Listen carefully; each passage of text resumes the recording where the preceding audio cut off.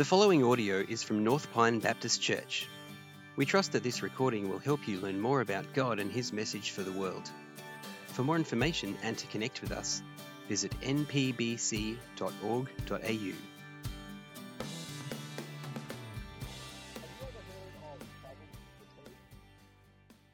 Currently it's a thing where people who are travelling for long periods of time around the world suffer a sort of burnout from constantly going from one place to another.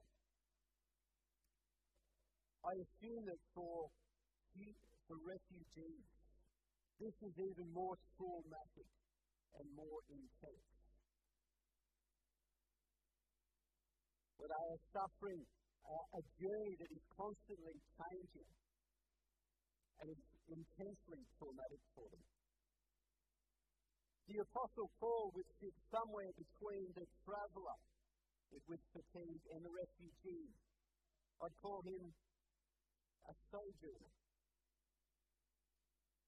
To help with travel fatigue, they say some of the things you can do is to slow down and spend a good period of time in one place.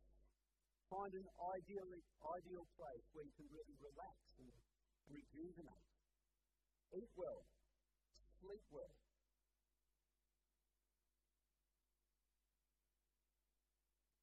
That kind of life doesn't seem too attractive to us, does it? The life of the sojourner with fatigue.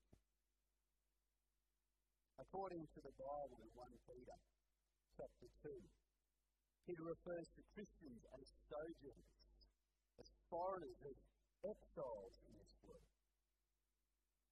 So how do we as sojourners deal with fatigue? How do we deal with the fatigue that our sojourn we can expect it to have on us? In fact, how does anyone in this world cope with the different ups and downs that we can expect life to throw our way? We pick up this morning, Paul has travelled from Athens, about 80 k's or so west to the city of Corinth. Corinth is the largest city in Greece. It's the third largest city in the Roman Empire. It was a major centre of trade because it sort of provided a shortcut for traders to take their wares from Asia in the east through to Rome in the west. Where Athens was a hub for modern thought, Corinth is a hub for modern living. It was known as a place of culture, of business, but of immorality and idolatry as well. When he gets there, Paul bunks in with a couple of tent makers. He finds them and he works alongside them. They're Christian Jews, no doubt, who had been kicked out of Rome because of the upheaval going on there, the ruckus that was going on between the Jews and the Christians. Claudius says, get out. And Aquila and Priscilla go to Corinth. Tent makers. Paul too is a tent maker. And so he joins them in their trade and spends time with them. Paul's supposed to be waiting for Silas and Timothy to join him. Instead of sitting on his hands, he gets busy. He gets to work. He works with his hands to put food on the table and clothes on his back. But he also works with his mouth to share the message of Jesus with everyone who will listen. He shares the message of Jesus during the week in the marketplace where he works. He shares the message of Jesus on the weekend in the synagogue. He's persistent and he's consistent in his witness to Jesus. Verse 4 tells us he reasoned in the synagogue every Sabbath, trying to persuade the Jews and the Greeks. When Silas and Timothy eventually arrive at Corinth, Paul intensifies in his gospel work. And as the gospel work intensifies, so does the persecution of his gospel work intensify. Paul was responsible for sharing the message of Jesus. But he was not responsible for whether or not people would receive that message with joy. See, Paul can't take the credit when there is success and people take the message to heart and believe in Jesus as their Lord and Saviour. Nor should he take the blame when people reject his message, when they reject the word of the Lord. How does the saying go? You can lead a horse to water, but you can't make it drink. Paul's responsibility as a Christian is to faithfully share the message of Jesus. So during the week, he wasn't just a tent maker, he was a Christian tent maker. And on the weekends, he wasn't just a rabbi, he was a Christian rabbi. So whether it was a weekday or a weekend, Paul was sharing the message of Jesus. I wonder, how do we see ourselves? If you are a follower of Jesus, are you a resident in an aged care facility? Or are you a Christian resident in an aged care facility? Are you a teacher? Or are you a Christian teacher? Are you someone who works in a factory or a warehouse? Or are you a Christian who works in a factory or a warehouse? Are you a student? Or are you a Christian student? Are you a spouse or are you a Christian spouse? Are you just a parent or are you a Christian parent? Are you a volunteer on the weekend? Are you a Christian volunteer on the weekend? So sharing the message of Jesus is supposed to be part of the everyday life of the Christian. Is it part of yours? Are you open to it being part of yours? Sharing the message of Jesus with people is not just for the paid Christian worker. It's not just for people in churches or missionaries. It's not just something that is done in church buildings. It's done by everyone. So when Paul is booted out of the synagogue, he goes next door to the neighbour's house. Sharing the message of Jesus is something that is done here in churches. It is done across the back fence. It is done in workplaces. It's done on football fields. It's done in supermarkets. It's done in universities. Because Jesus is a message that is to be shared, not a message to be shut up. It's a message to be proclaimed, not a message to be put away or tucked away. By the end of verse 8, it appears that Corinth is going to be sort of typical of every other city that Paul has visited. Seems to have the same routine. The usual routine for Paul was step 1, enter a new city. Step 2, go to the synagogue and share the good news that Jesus is the Messiah. Step 3, after having some success there, get abused and kicked out of the synagogue.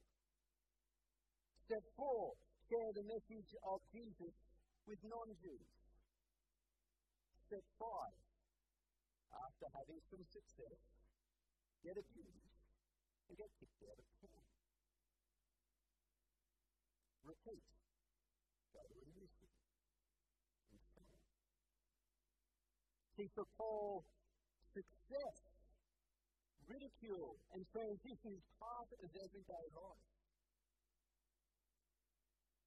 Come verse 8, we expect the same thing is going to happen, but no, it doesn't. Verse 9 and 10 change everything. That's going to be our focus for today.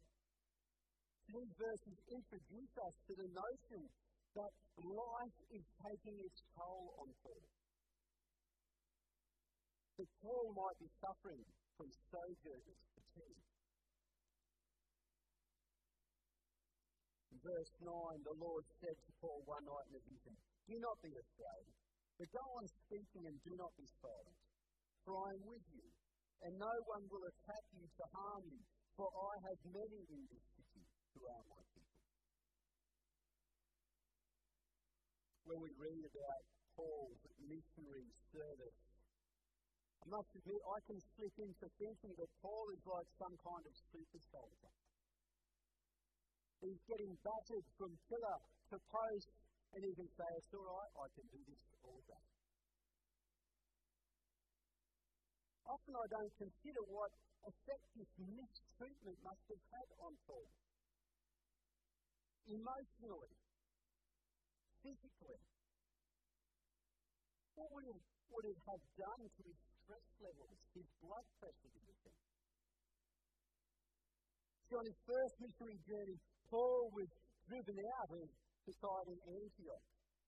He fled for his life from Iconium. He was stoned and dragged out of Lystra. And now on his second trip, Paul has already been beaten and imprisoned in Philippi. In Thessalonica and Berea, Paul escapes that physical abuse, but by the barest of margins. In Athens, the public mocking of Paul continues. So now when he arrives in Corinth, Paul is a man of fear, of weakness and of trembling. He says this in his letter back to the Corinthians, in 1 Corinthians 2, verse 3. Paul is weak and afraid. He's standing on step number 5 and he's at the end of his rope.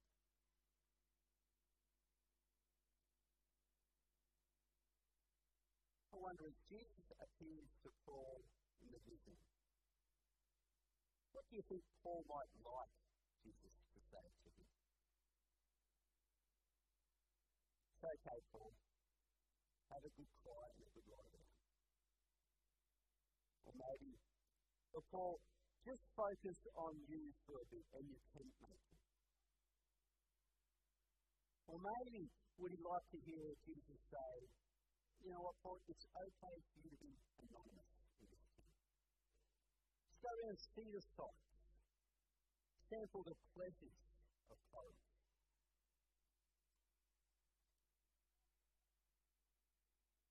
How do you feel in your living as a witness of Jesus?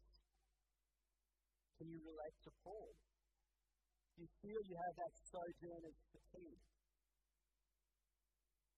What would you like Jesus to say to you right now? Take it easy for a while. Have a holiday from the mission. Just do some sightseeing for a while. Sample the pleasures of the city. Jesus doesn't say that to Paul.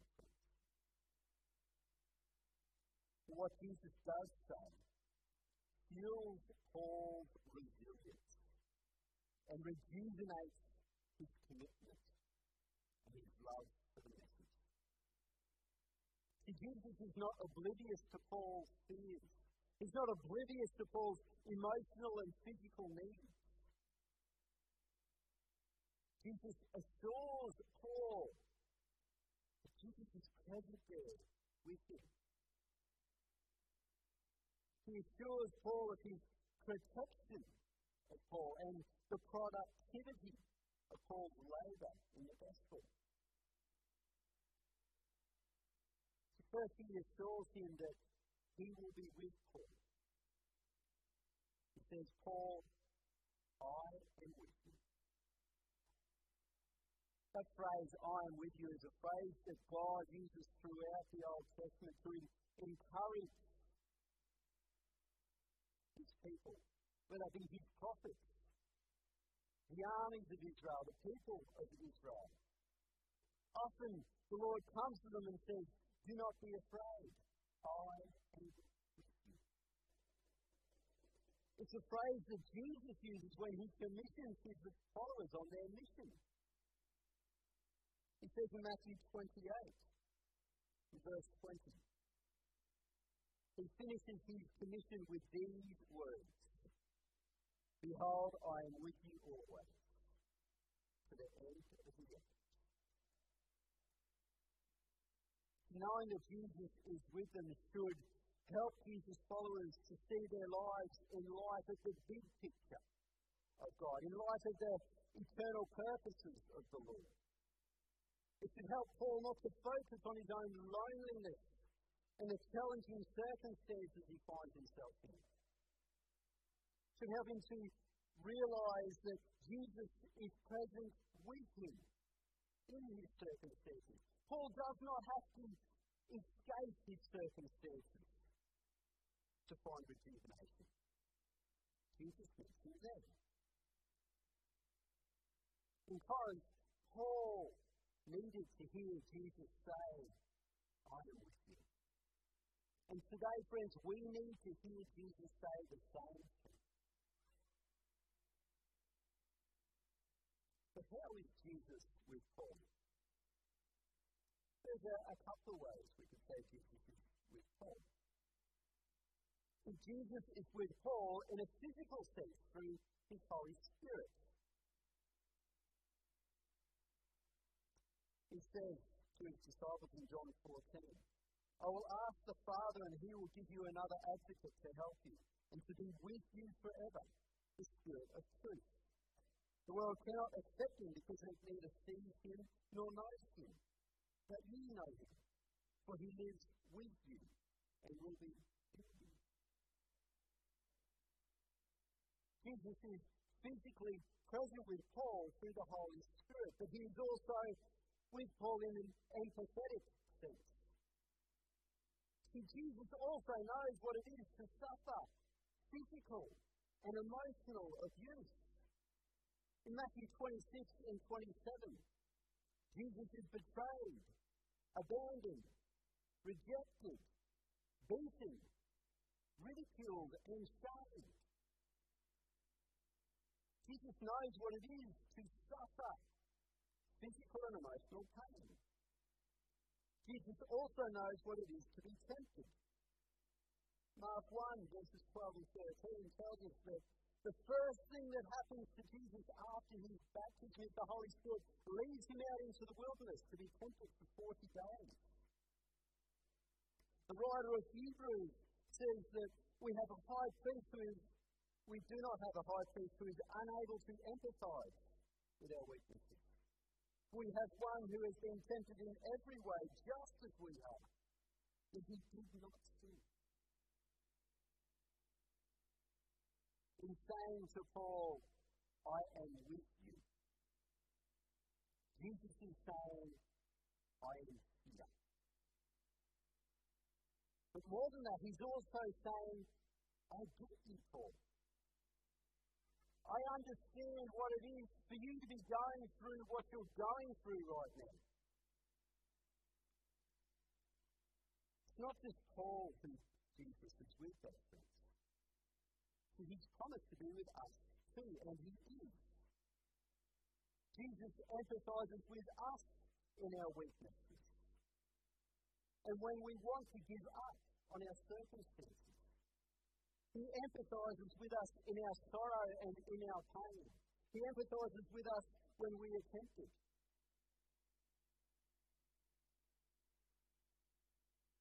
He was despised and rejected by mankind. A man of suffering and familiar with pain. And that man, that Lord Jesus says, "I am with you." It's not just a message to Paul. It's Jesus' message to the world, isn't it? It's a world gripped with loneliness, suffering, and brokenness. Jesus' message is, "I am with you." Jesus, the Son of God, becomes God in the flesh. And as God in the flesh, he enters into our world of sorrow, suffering, and pain. And taking our sin and shame upon himself, he goes to the cross and dies. He does this so that his death would be the death of sin, shame. It would be the way to forgiveness for us. It would be the way to the grace of God. I am with you, Jesus says to Paul. I am with you, is what Jesus says to us.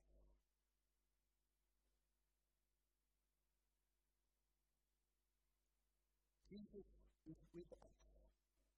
That is our message to the world.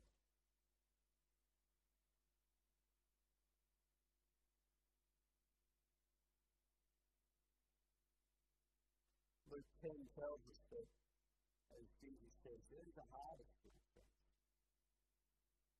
We've got work to do. We've got a message to send. But Jesus doesn't just give us a task and send us on our way. He says, I am with you. Let's go. Are you suffering from sojourner's fatigue? Let me encourage you, don't be silent. If you have fallen silent because of fear or fatigue, Jesus is with you. So unmute yourself.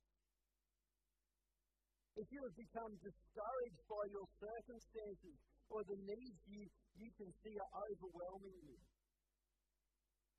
Jesus is with you, friends. Look outside yourself. See his greater purpose, his eternal purpose. If you feel alone or isolated, Jesus is with you. And he has you surrounded by many people, by a community of people who are here to help and to work with you. Jesus' message is, you are safe. I am with you. Or you might say, Jesus is with us. Pass it on. Let me pray. I love you, Father, in heaven. We thank you. We thank you for your words of compassion and care for your people. We thank you that you are not the hard taskmaster with whip in hand, that has no heartbeat for your people. We thank you that you know what it is to suffer physically, emotionally, to want to give up, to be tempted to take another path. Lord, thank you that you are with us physically through your Spirit. I thank you that you are with us in empathy. Lord, I pray this will be an encouragement to us, that this too will give us fuel for resilience in our lives. That it will rejuvenate our commitment and our faith in you, and that we will become a people who, whether it be a weekday or a weekend, that we are your men and women with a message of hope, a message of love, and a message of grace to this world around us. Thanks for listening to this audio from North Pine Baptist Church. For more information and to connect with us, visit npbc.org.au.